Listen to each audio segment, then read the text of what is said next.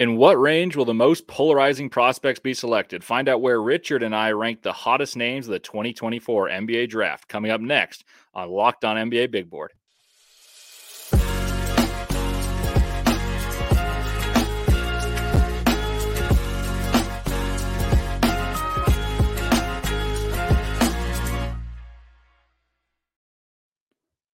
Welcome into Locked On NBA Big Board. You know us. It's not Rafael Barlow this time. It's Leaf Tulane and Richard Stamen, regular guys that hop on this show and talk about the NBA draft, and we're excited to be with you today. I want to thank you guys, the everydayers, for making this your first listen, and with your next listen, check out your favorite NBA team's Locked On show. Also, I want to thank LinkedIn Jobs for sponsoring this show, and we'll talk about them later on. But go check out LinkedIn Jobs to get yourself a great job or hire great players if you're a team, or employees if you're a company. All righty. Well, without further ado, let's bring in Richard Stamen, who is going to help me break down some of the most polarizing players. In the first segment, we're going to talk about the guards that we think have very wide draft ranges and debate where we see them fitting into the draft in terms of what range we have them and what we think their strengths and weaknesses are, because Richard and I actually disagree on a few of those.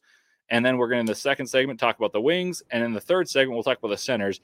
The good thing about this draft is there's no clear order at the top. There's no clear order in the middle, and there's no clear order at the bottom. There is good depth, and there may not be any top dogs. So, Richard, let's start off with Reed Sheppard. Just give me your broad overview on him, and we'll battle it out and see if we agree on some of these guys or if we're on different stratospheres, because I think there's a few that we are. Yeah, so Reed Sheppard's really interesting. I don't think his archetype is usually desirable, but, I mean, we've seen Kentucky guards not only explode in the NBA, but also, like, he's not going to shoot 51% from three in the NBA. However, you have somebody as smart as him who is always creating chaos on defense, and it may not be the most effective. Like, he's not a good on-ball defender, but he is very good at finding ways to play positively on the defensive end. He can shoot the lights out off the dribble and spotting up. I just feel like there's a good element to his game. Yeah, he's 6'3". It may not be the most ideal size for it, but, like, how does that production not translate? Like, at some point, it's like, if you're doing this so high level against, like, your equal competition, why would that not scale up? Especially when it's some of the most valuable things, which is intelligence, shooting, and honestly, the defensive havoc. I fully buy into him as a top 10 prospect. Yeah, so I think you touched on why he's polarizing there. For those of you listening, Reed Sheppard is a freshman for Kentucky, started the year coming off of the bench. He's scoring just over 12 points per game, averages 4.4 rebounds, 4.1 assists, 2.6 steals, and nearly a block as a 6'3" guard. He's shooting 51% from three, 81 from the free throw line, and 53 nearly from the field. So obviously those numbers are fabulous. The other thing you have to factor in about Kentucky is they've got a lot of guards and a lot of mouths to feed, no matter if they're guard heavy this year, which they are. Sheppard, a lot of people have talked about as having the comp of Derek White, and I think that's what's misled a lot of people, because Derek White's a sensational on-ball defender.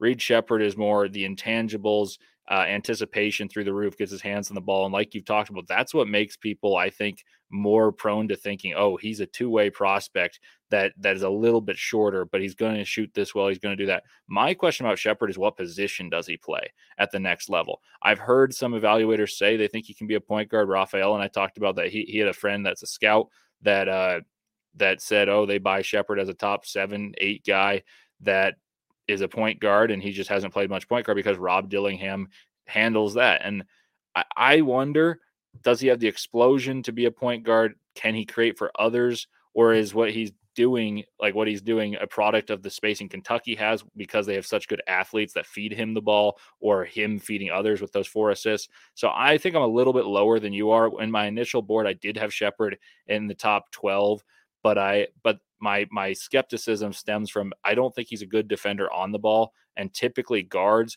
that are excellent with the ball in their hands aren't good defenders, but you can build around them to be their point guard. Like Trae Young is an extreme example, but even guys like Donovan Mitchell or late stage Mike Conley, you see the diminutive guards start to be a detriment defensively, and everyone touts him for being a great defender, but I just don't see it, and I don't see him as a true point guard. So I think I'm trending downward on Reed Sheppard, even though I love watching him play. Yeah, I completely hear that out. it's going to take a smart coach and a smart system, and honestly the right system, to really hide him. We've definitely seen some guys over the years that are not good defenders or shouldn't be good defenders that end up being complete positives on the defensive end. One example, I think this guy checked out as a positive, but I know like this is somebody who had a coach that really knew how to use his size to his advantage. It was like the blindside guy. And this is what you could do with Reed Sheppard, and that was JJ Barea. He's not the same player at all, but like on the defensive end, Rick Carlisle knew how to maximize him, use his size. He's a pesky defender, obviously. Like when you're that size in the NBA, you have to be. Find a way to minimize your size weakness and just turnover forcing. Same thing with Jacob Gilyard. Even I want to say he's on a two-way still with Memphis, and he's been playing a lot because everyone is hurt. And he is the all-time NCAA steals leader, and it still works in the NBA. So like what he does, he's not a negative, like a terrible negative in the NBA on the defensive end. I have a hard time seeing a freshman who is getting almost 3 steals a game. And also he gets a decent amount of blocks. Like it's not like he's nearly a block a game. Yeah, it's nuts. So I don't think it's just like sheer luck by any means. I think he knows what he's doing. Again, not going to be an on-ball defender, but off-ball defense matters a lot in the NBA, especially this era of freedom of movement. I think he has a lot of value on that end. Yeah, I think there's some truth to that. I also believe that he's probably the best shooter in this draft. I think he's right up there if he's not number one. And the NBA, as everyone knows now, is trending to if you can shoot, you can play. And so I think there is a world where he's there. I tend to have him dropping on my board just because I watch him play a little on-ball defense, and I get scared of that. Oh, if he's not an on-ball point of attack defender, where does he go, and can he play point guard? That just is hard for me to envision most roles working for him. But that said, his productivity is through the roof. Let's go to 2 more guys that I think are lottery picks, but they both have questions to me. Rob Dillingham, Reed Sheppard's teammate, who they played alongside one another off the bench, and now they're kind of playing a little bit together, a little bit separated. And then the other one, if we have time in this first segment, I'd like to get to is Castle from UConn, who also is projected to be a lottery pick, but he's on a very good team, so you kind of hide some of his deficiencies. Take your crack at which one you want to diagnose first. Tell me where you got them and what your overall evaluation is. Well, we're about to have 3 for 3 where I'm higher on the consensus than all of them probably, or near the consensus. We can do Dillingham because I actually don't think he's that polarized. I don't think he's that controversial. He is a little polarizing, but he's my highest rated college player. Like I'm very willing to die on that hill. He's number 4 on my board. I love what he's done. He's matured a ton this year. I buy the score, the offense. He has a good motor now. I just buy him. I think he's an easy role, like translation up to the NBA. So I'm lower on Dillingham just because I don't think very many people have him at 4. So I think you're going to be at the top of that mountain. But I do have some questions that are like not even devil's advocate questions. One would be, does he have the size to defend at an NBA level? But that's not what you're picking him. You're picking him to be a starting point guard if you have him that high. So I understand that. That's less of a concern.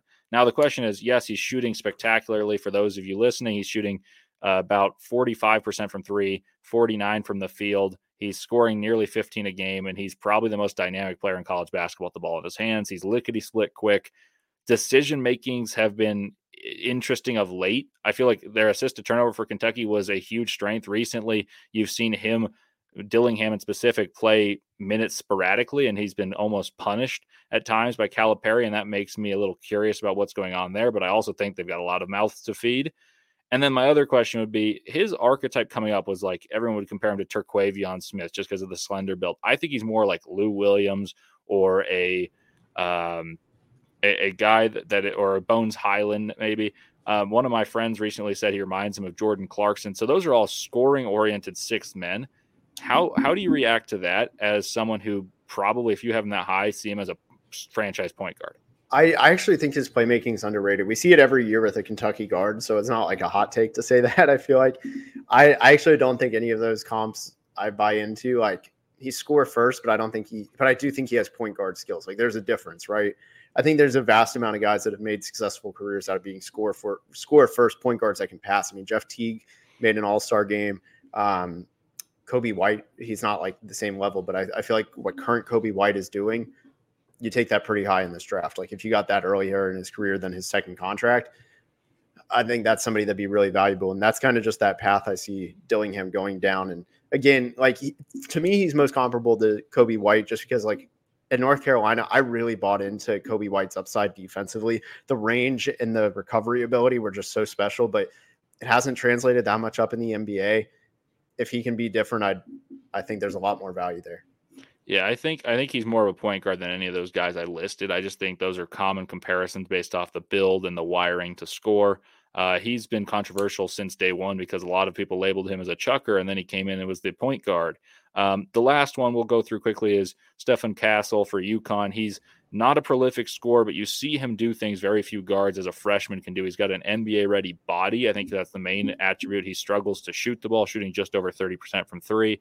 And he's a rim attacker, but he's big, and he's coming off a knee injury, so you wonder if that gets him more explosion. What's your take on Castle?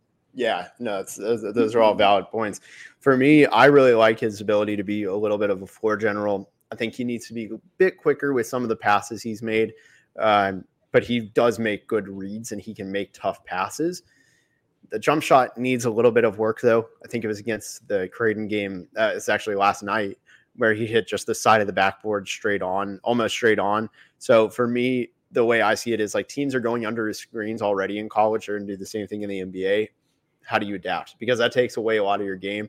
And then also, like you said, the athleticism, how does he counter that? So it's going to come down to, does his size and just feel for the game and playmaking ability outweigh that, or do those really hinder his game? What do you make of his athleticism just as an overall grade? Because he's big and he gets to the rim, but he's not quick, if that makes sense. But he does have 14 dunks after being injured, and a lot of them are like half court ones. You don't see that from guards very frequently.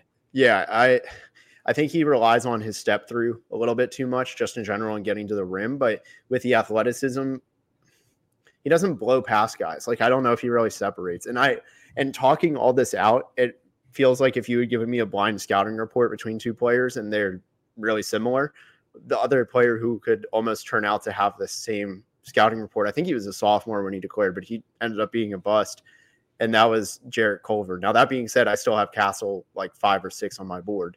So, and actually it's number 6, but that's something that could change because those kind of guards are really tough to evaluate because there's a reason draft Twitter fell in love with Jarrett Culver, right? Like the high IQ, the feel for the game, the getting to the rim in fancy ways, but like not doing it through athleticism, just more through finesse and skill, being able to play some defense. But, the shot and athleticism, like those are the concerns. Was Culver the one-off? Was Castle going to be what people thought Culver would be? It's tough to go. I go back and forth with that all the time. I think we probably are flip-flopped in terms of our evaluations on all these guys. And that's the beauty of this. And I think there's time for us to make those evaluations. Ironically enough, I thought I was very low on Culver. I didn't like Culver at all. And I thought he was a tremendous athlete, but he wasn't skilled. I think Castle's got more skill, but it's not quite the athlete that Culver is. Well, we're going to get into more of these polarizing wings coming up next. But first, let me tell you about LinkedIn. LinkedIn isn't just another job board. LinkedIn has a vast network of more than 1 billion professionals, 1 billion, which makes it the best place to hire. It gives you access to professionals you can't find anywhere else. LinkedIn does all that while making the process easy and intuitive. Hiring is easy when you have that many quality candidates. And of course, you're going to get all these candidates. You can get any of them at LinkedIn because all you have to do is list your job. It's so easy, in fact, that 86% of your small businesses get a qualified candidate within 24 hours. So that means that if you list a job today and then tomorrow at 2:15 Mountain Time, you're going to have a quality candidate 86% of the time, and it's only going to go up from there as the more days it's listed. LinkedIn is constantly finding ways to make the process easier. They just launched a feature that helps you write job descriptions, making the process even easier and quicker. So post your job for free at linkedin.com/lockedonnba. That linkedin.com/lockedonnba to post your job for free. Terms and conditions do apply. All righty. Welcome back into Locked On NBA Big Board. Leaf Tulane and Richard Stamen. We had an interesting discussion in the previous segment about which players of the draft class that are guards that are projected to be in the lottery project highly for us. And we actually probably had it reversed in terms of our order of those guys. And you can expect all of that type of awesome discussion on a lot of Locked On boards. So I want to make one announcement real quickly. There's a new national sports channel. Locked On has launched the first ever national sports 24/7 streaming channel on YouTube, and now it's available on Amazon Fire TV and the free Fire TV channels app. Locked On Sports Today is here for you 24/7, covering the top sports stories of the day with local experts of Locked On Plus, our national shows covering every league. Find Locked On Sports Today, now available on the free Fire TV channels app. Alrighty, so Richard, we disagree on some of the guards for reasons where we agree upon. That's what's interesting about the NBA draft and evaluation in general. I'm going to turn it over to you. What wing do you think is polarizing, and give your pitch on where you have them? And I'm going to answer honestly. I'm not going to intend to be devil's advocate, but based on the way it's going, I probably am going to disagree, as we have 3 of 3. I'm going to go with somebody that had has had a roller coaster of a season. They started as a sleeper, then they really emerged. They're like, all right, first round. And now I think the consensus is kind of back to the second round. And I'm going to go with Miami wing. I realize there are 2 options. I really brought the dramatics on that one, but Wooga Poplar. I'm going to go with him. I still have not sold my stock. This year is the first year I feel like I'm not being reactionary to most games where I'm like, oh, 4-game slump, like move them down the board. I've been a lot more patient in saying, all right, they had 3 bad games. Let's see what the next 3 look like. So I've still kept him steady in my top 20 because of that. I've heard people say, oh, he's Malik Beasley. Like, I think he's much different.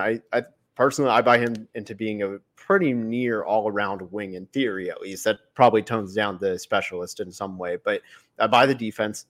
I think he's got a way better feel for the game than the stats suggest. A lot of people measure that truly only by assist to turnover and things like that. Don't think the stats portray that as much. He's very intelligent with the ball in his hands. And also he can shoot the lights out. Fantastic athlete. So I really like his game. I've still got him in my top 20. Curious what you think, though, because he's gone from late first, second, late second, mid first. Like he's really gone through the whole range. Yeah, I think that's an interesting prospect because early in this season, I did an episode with Raphael where I listed 3 players I thought were deserving of first-round grades that very few had on their first rounds, and he was one of them. I would say I have moved him slightly down just because his shooting, while still good, isn't necessarily the type of shots that I want. He was getting good shots and he was hitting those mid-range shots, which is his favorite shot. And I liked that versatility, but he started to get to the cup less frequently in the games that I've seen. And he's hitting threes that are open, but early in the season, he was doing it off the dribble and open catch and shoots. And I just love the versatility with which he was playing. I think he's an NBA athlete. I think he's got the body to play the 2 and the 3 in the NBA. I would say he's kind of borderline first round for me. I actually prefer his teammate, though, Keyshawn George. He is rising up some people's draft boards, and other people have him still in the doldrums of in the dungeons of draft boards. He's someone that intrigues me just because of versatility, fluidity. He's someone that's big, handles the ball, and I'm a sucker for a big point guard. But he doesn't need the ball as a point guard. He shoots the ball off the dribble. He catches it. I think he's a really fluid defender, and I don't know exactly his role at the NBA yet, but his size and versatility intrigues me. Yeah, I know I talked with some people, honestly, before the season, both NBA scouts and college coaches that really liked him as well. He just has like the ideal frame. Like he has an easy stroke. I think he's somebody that's going to climb so much if he declares. You look at almost like last year how Bobby Clinton kind of came out of nowhere, started rising. Obviously, he went to the NBL, so things changed. But I think you could look at Keyshawn George being that kind of guy who he's this year's riser. Yeah, I think it's more likely that he ends up picked higher than Poplar, even though Poplar is probably the more prolific collegiate player, and that's just an upside swing. I think both of them could be in the first round. I'd have to like flesh out my top 30 to exactly pigeonhole where they are, but I'm right there with you.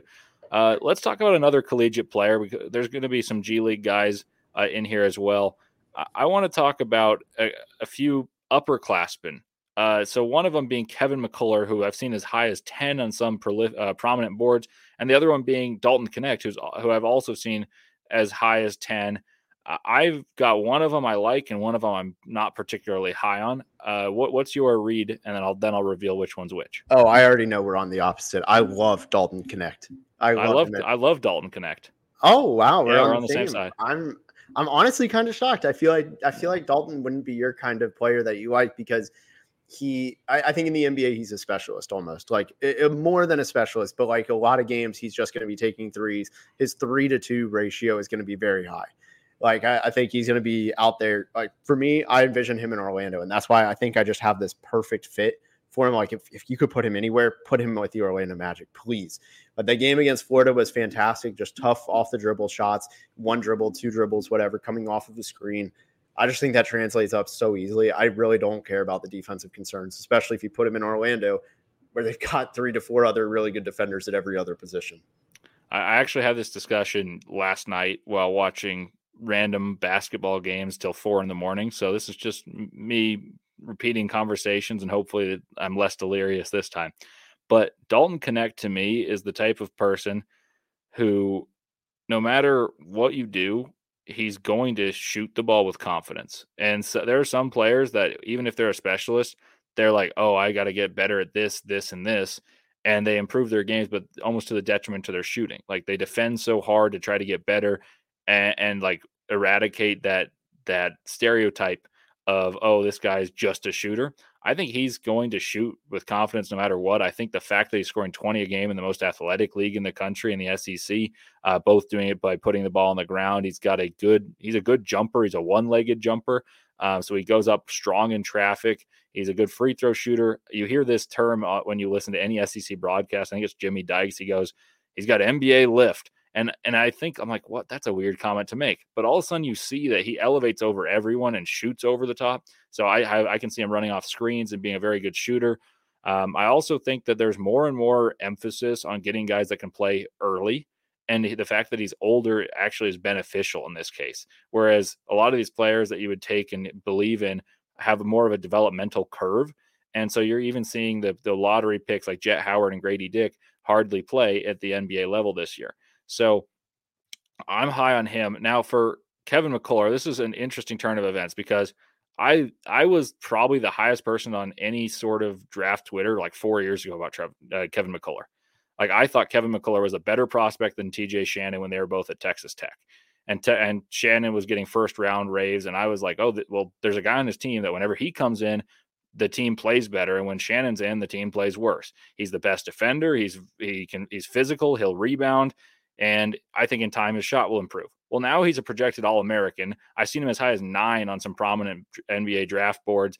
I just don't see a way that he's not like a Torrey Craig, which was in vogue 4 years ago. And Torrey Craigs are hardly in the NBA right now. And this is not a shot at Torrey Craig or that archetype of player. But you only see 1 or 2 of those guys on a roster, and only one can play at a time.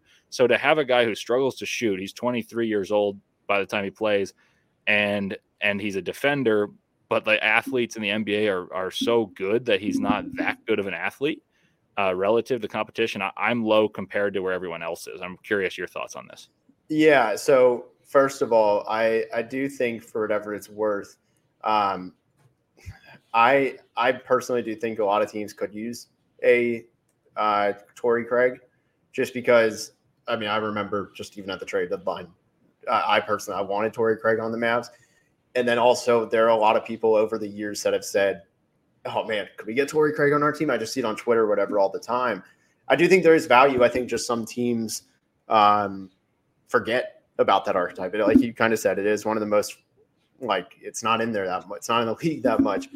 What worries me with Kevin McCullough is teams still don't respect his jump shot that much. And he's shooting 36% from 3. What I'm having just the hardest time figuring out is, did he actually get like significantly better? Did he take a real jump? One, because he worked harder, and is there another jump to take? Or is it because he's a 5th-year senior in college that just got handed the keys to the offense?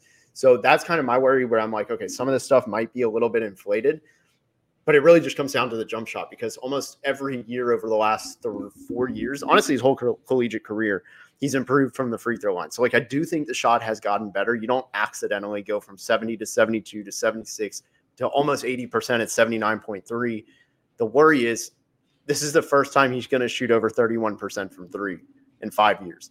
Like, he's still a career 31% shooter from three.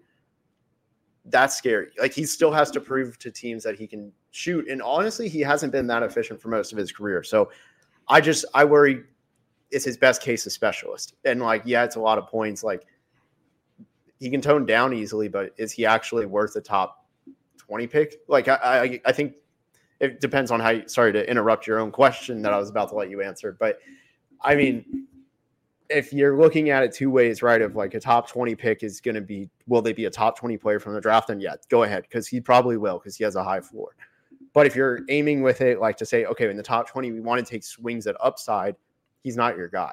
It's just as simple as that, I think. I'm not as sold on the floor. I really am against the shot. I think it's improved, but I think it was a low baseline. And I think most of the players that I've been wrong on, and I feel like I've had decent success the last few draft classes, as well as you can do without crazy amounts of information and up close and personal workouts. Most of my misses have been projecting people to get better at shooting who are good athletes. And it's like, oh, if you can learn to shoot, you can't learn athleticism. I don't want to fall for that again. For that reason, I actually am very high on Baylor Shireman and Jalen Tyson, two guys that I would have over Kevin McCullough, even though both of those guys are in the 50s on Tankathon and other ones, and McCullough's in the lottery. So I think I'm on the opposite side of the consensus on this one. And we're going to continue this conversation and see where Richard and I have different centers and our thoughts on a few different ones. But first, let me tell you about FanDuel. FanDuel is awesome. I've used it before, but you got to get your buckets on FanDuel with your first bet on FanDuel, America's #1 sports book. And this first bet is pretty incredible because right now new customers get $150 in bonus bets with any $5 bet. I mean, any $5 bet. It doesn't have to be an elaborate parlay.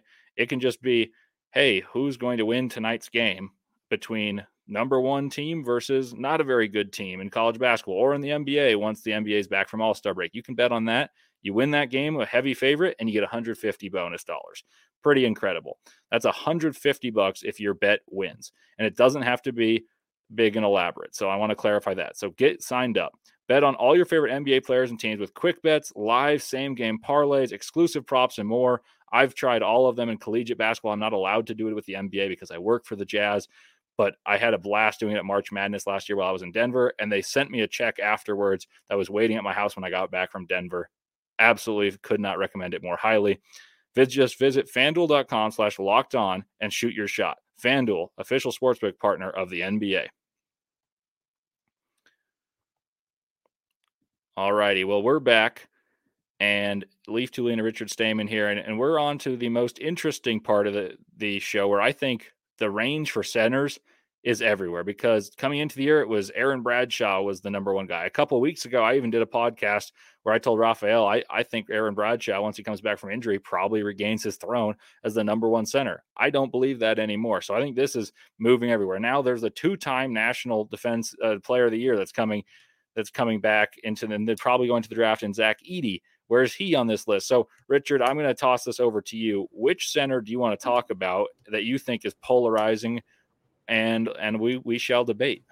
Yeah, let's do Zach Edey. Okay. I think I've seen him go lottery.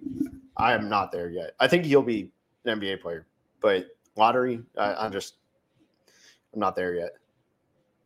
I'm with you. I think Edey will go in the first round. I don't know if I would have him there just because how many minutes can someone play at the breakneck pace that the NBA is playing when his team's fairly methodical in Purdue and it works through him?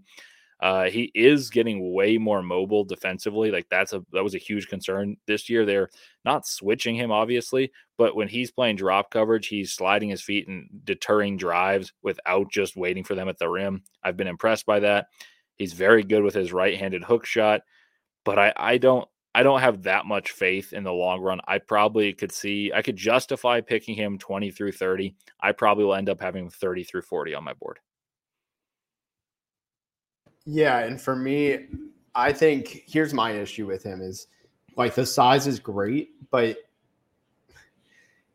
it's not everything. And a big thing for me is I just don't think he's going to be able to play in the playoffs. I really don't. Like the best case scenario is I feel like the best versions of Boban. And Boban had, and like I want to clarify that because Boban is seen as like this mascot that isn't good, but that's just not the case. Like he's had a almost 10-year career, if I'm not mistaken, for very good reason with the Spurs, the Pistons, the Mavs, the Rockets, Clippers, I think even. And it wasn't that he just bounced around. It was genuinely, hey, we have a real use for him. One of the ones I like using is the Mavs actually found ways to use him in the playoffs. It was in very limited spots, but like if Ivica Zubac is feasting, let's make him have a little bit harder of a time. I mean, Zach Edey's got like what, an 8-foot wingspan almost, or 7'10", something like that. It's ridiculously long. He's a big guy that there are moments for. But just going back to this last weekend, even against Ohio State, Bruce Thornton and Roddy Gale, who I think are probably second-round prospects at this point, really gave him trouble in isolation. They both hit him with these freeze hezzies, and every single time it was like a little bit of a head fake and also just like, it was a hesitation move, right? And both times, Zach Edey has to play from behind. And I just worry because while those guys are good, what's he going to do when he gets matched up against De'Aaron Fox, right? De'Aaron Fox gets him on a switch. So that's easy 2 points. You have to realign your entire defense to maybe overcorrect for when he gets blown by, which leaves open the three-point line. So I just worried that there's too many things like that. One thing I will say is a saving grace. I think he's actually going to be a better shooter than we expect. I don't know if he takes threes, but I do think he will space the floor more than he does now. It's just like Raphael always says, like, why does he need to do it? Why does he need to do that in college? Yeah, no, I think your Boban point, I agree with, and I think there is a spot. I have a few guys that I think will go ahead, but I'm not sure the order because one of them I'm a little lower on, even though they fill the same archetype, and the other one I've kind of been pretty high on this entire process, but I haven't tweeted too much of it. I've talked about it briefly for the everydayers who listen to this, so thank you for tuning in to support Raphael and Richard and I. You may have heard this, but this may be a novel concept. So two centers, and once more, I'm not going to tell you which one I'm higher on than the opposite. Donovan Clingan and Yves Misi. I watch both these players, and I think the general assessment would be, they're both big, they deter shots, they're not necessarily shooters, but they have good coordination, and they finish well around the rim, and they anchor defenses that are afforded the opportunity to gamble because you can't attack the rim against them. One of them I believe in more strongly than the other. Okay. I'm confident this one we're going to disagree. So I like Yves Misi. I don't think he's as physically imposing as Donovan Clingan on both ends. And there's two ways I see it. One, actually two on the offensive end. One is very minor. One's a little bit more major. I think Clingan's space that he eats is just so much larger that you have to bring two guys at him at the rim. That's a huge difference when, like, I feel like Misi is a one-man defender kind of thing where it's like, okay, you know what he's going to do. There's not a lot of different finesse to his game. Whereas I think Clingan has the drop step. He has a lot. He just has more moves to score. And again, he just eats more space. But also on the offensive end, watch each of them do dribble handoffs. He leads his man so much better. It's such a minor thing. But I've really become like just focusing in on that with bigs because you have to be able to run a clean handoff. I think that's big. And then on defense, it's just the range. Obviously, Misi's better athletically, but it's just the physical imposingness. Like, who do you think skinny players are more scared to meet at the rim? And I think it's Donovan Clingan.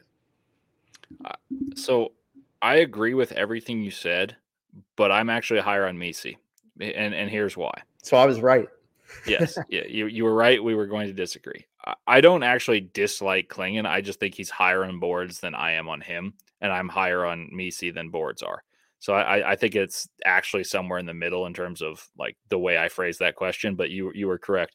The way I'd put it is Clingan is a very good deterrent at the rim in collegiate basketball for a team that is unbelievably connected. Like when he's on the floor, no one shoots layups against UConn, and that is the ultimate testament to the player. I actually talked about this on Locked On Jazz, filling in for David Locke yesterday, saying Walker Kessler protects 6 feet about as well as anyone in the NBA, and that's statistically backed up. And I think Clingan's the best at that in collegiate basketball. He protects 6 feet, and the defense when he's in is very different than when Samson Johnson is in. But Samson Johnson is like a switching big, and Donovan Clingan is a drop big a la Robin Lopez. I think that Yves Misi has more potential to grow in the NBA, though, because he is a tremendous athlete. I think he'll be a great lob threat, even though he's not quite as big. He's not as imposing. I think he'll get up and catch lobs in a way that Derek Lively has done. Obviously, he's got Luka, which makes him, a great lob threat. It just in general, if you can go up and catch the ball. Misi, I've been impressed with his agility, actually. I wouldn't say his post moves are refined and super committed to memory yet, but you see finesse, you see agility. I think defensively he can play a hedging big. I think he can switch at times. You obviously don't want that to happen. I think he'll protect the rim very well. And I think he's raw. I think there's a lot of room to grow because of the way that he came and played this year. I remember his first game, they're like, oh, we thought he was going to be a 3-year guy, and he's already gone. Like, we already know he's going to be a draft pick. And that was the first game of the year against Auburn. And that was against Janai Broom. And Janai Broom's going to be an all-SEC player, potential All-American. And Yves Misi was clearly the better basketball player. And so I think what happens with Yves Misi is he's going to develop into a competent free throw shooter, someone who can catch and shoot little push shots. He'll protect the rim. He's very agile, and he can be a rim running energizer big. I don't know if I trust Clingan to run the floor in large minutes like I do someone like Misi, because Clingan was so effective last year because he would play in small spurts behind Adama Sanogo. Clingan also was touted as a decent free throw shooter. He's shooting 54%. So I think some of this stuff about skill is being overstated. That said, I don't think they're super different prospects. Klingan's bigger, more chiseled, and he's on a better team, which I think it plays to his strengths more than Misi's does. Yeah, that's definitely fair. I mean, context matters. So, I hear that. My thing is, again, maybe I'm just overvaluing floor. I also feel like Clingan has a lot to grow in. Like you said, though, I don't think either of them is going to really be a shooter, but I just feel like there's a lot of areas where Clingan can just turn a notch from going very good at to going to great. And I think that's a big, big jump for him as well. Yeah, I think that's fair. Let's do a rapid fire on 2 more prospects just because they're intriguing to me. Kalel Ware is someone that I've been consistently low on.